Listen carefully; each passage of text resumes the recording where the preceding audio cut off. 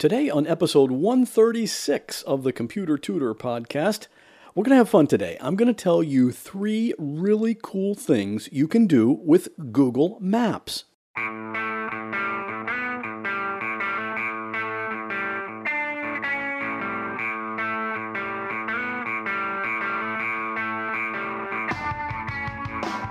Welcome to another episode of The Computer Tutor.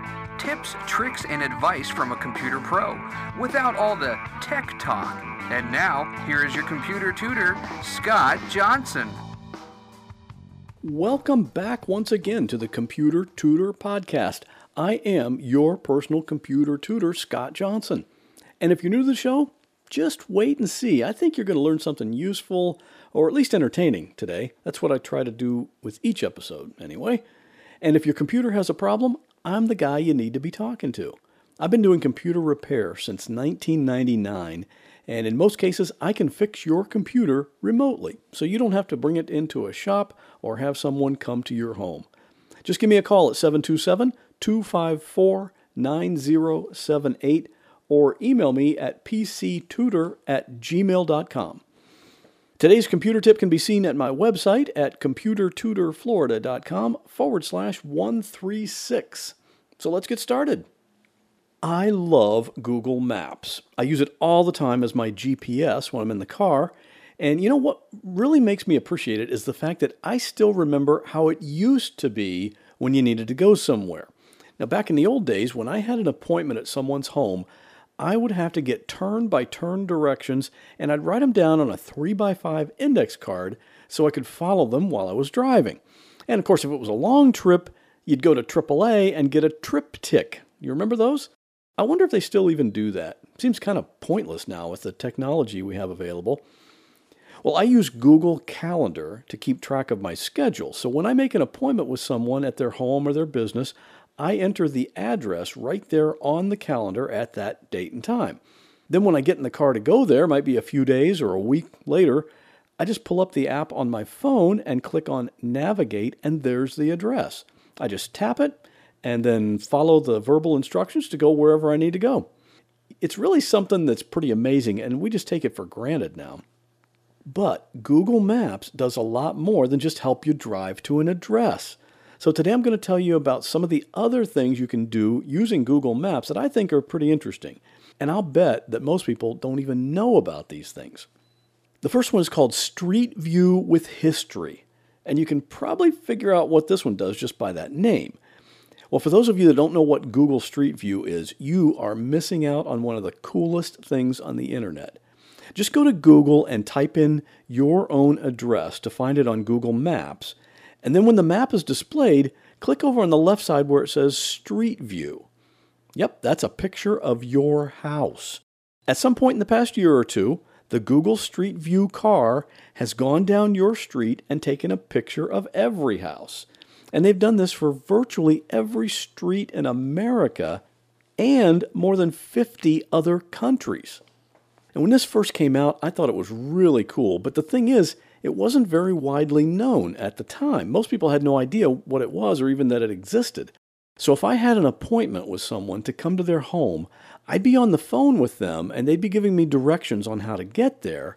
And while they were talking, I'd be looking up Google Street View on my computer so I could actually see a picture of their house. And I would kind of casually say, okay, so your house is the one with the bird bath near the front door and the blue minivan in the driveway? Now that would kind of freak some people out. Like, you've never been here. How do you know that? And when I'd tell them about how I did it, it still freaked them out that I could just bring up a picture of their house on my computer. It's not such a great trick today because most people know about it, but it was back then.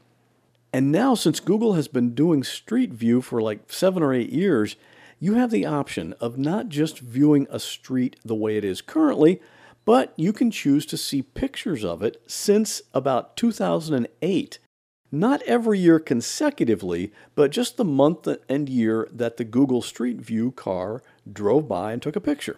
And at this point, for most places, there are like 2 or 3 older views.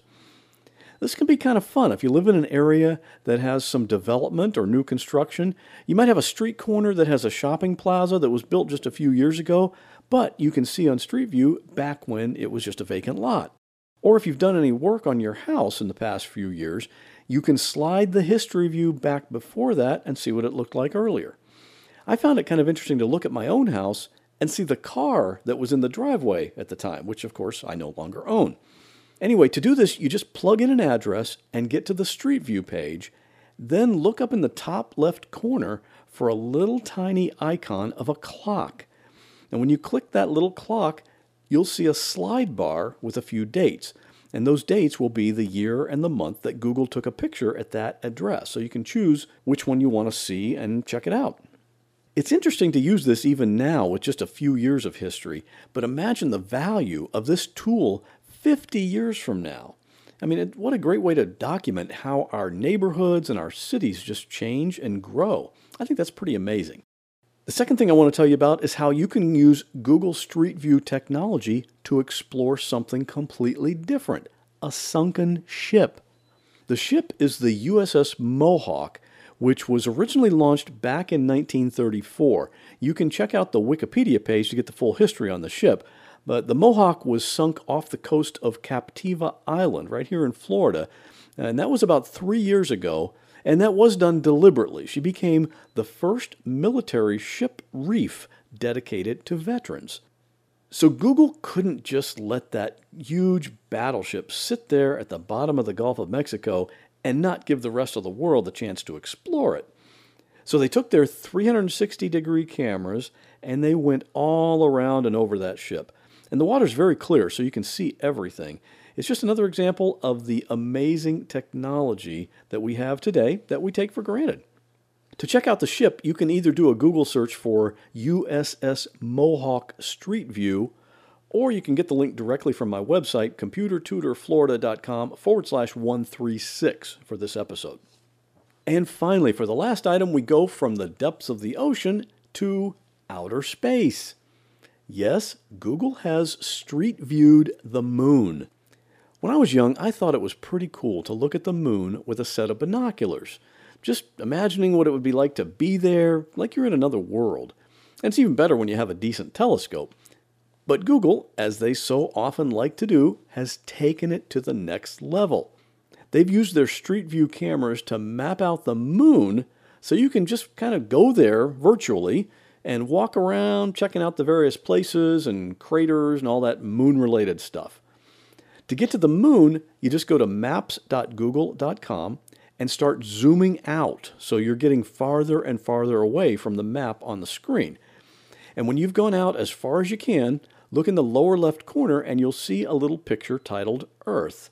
And when you click on that, then keep zooming out some more and you'll see that you now have the option to explore the Earth, the Moon, or, yes, Mars. What kind of surprised me when I zoomed in and took a tour of the moon is how many named places there are. I mean, the moon is mapped out and has locations named just like we name countries and cities here on Earth. There are literally thousands of them, and most of the names are based on scientists and astronomers, the ones that have contributed to our knowledge about the moon. Now, not all of these are labeled on the Google view, but the major ones are there for you to check out. And of course, I went on a tour of Mars as well. I just think this stuff is so cool. Now, I only talked about 3 things here today, but Google Maps has tons more features and fun things to do. And they're constantly working on bringing us new things. Seriously, this is really an exciting time to be alive. Now, if you found this tip to be helpful or interesting, please do me a favor and leave me a rating on iTunes. That's how this podcast gets promoted more so that more people find it. And of course, if you have any comments, questions, suggestions, I would love to hear from you. You can let me know by leaving me a voicemail on my podcast voicemail line at 727-386-9468, or you can email me at pctutor@gmail.com. And that will do it for this week. As always, I'll see you back here next Monday morning with another computer tip. Well, that wraps up this episode of the Computer Tutor Podcast. I hope you enjoyed it. If you'd like to contact me with a question, a comment, or a suggestion for a future topic, you're welcome to do so at my website, computertutorflorida.com. And while you're there, sign up for my free Monday morning email newsletter. If you have a computer problem, give me a call at 727-254-9078. In many cases, I can take care of a problem remotely, so it doesn't matter if you're here in Florida, up in Maine, or way out in California. I'd love to help. Thanks again for listening, and have a great week. God bless.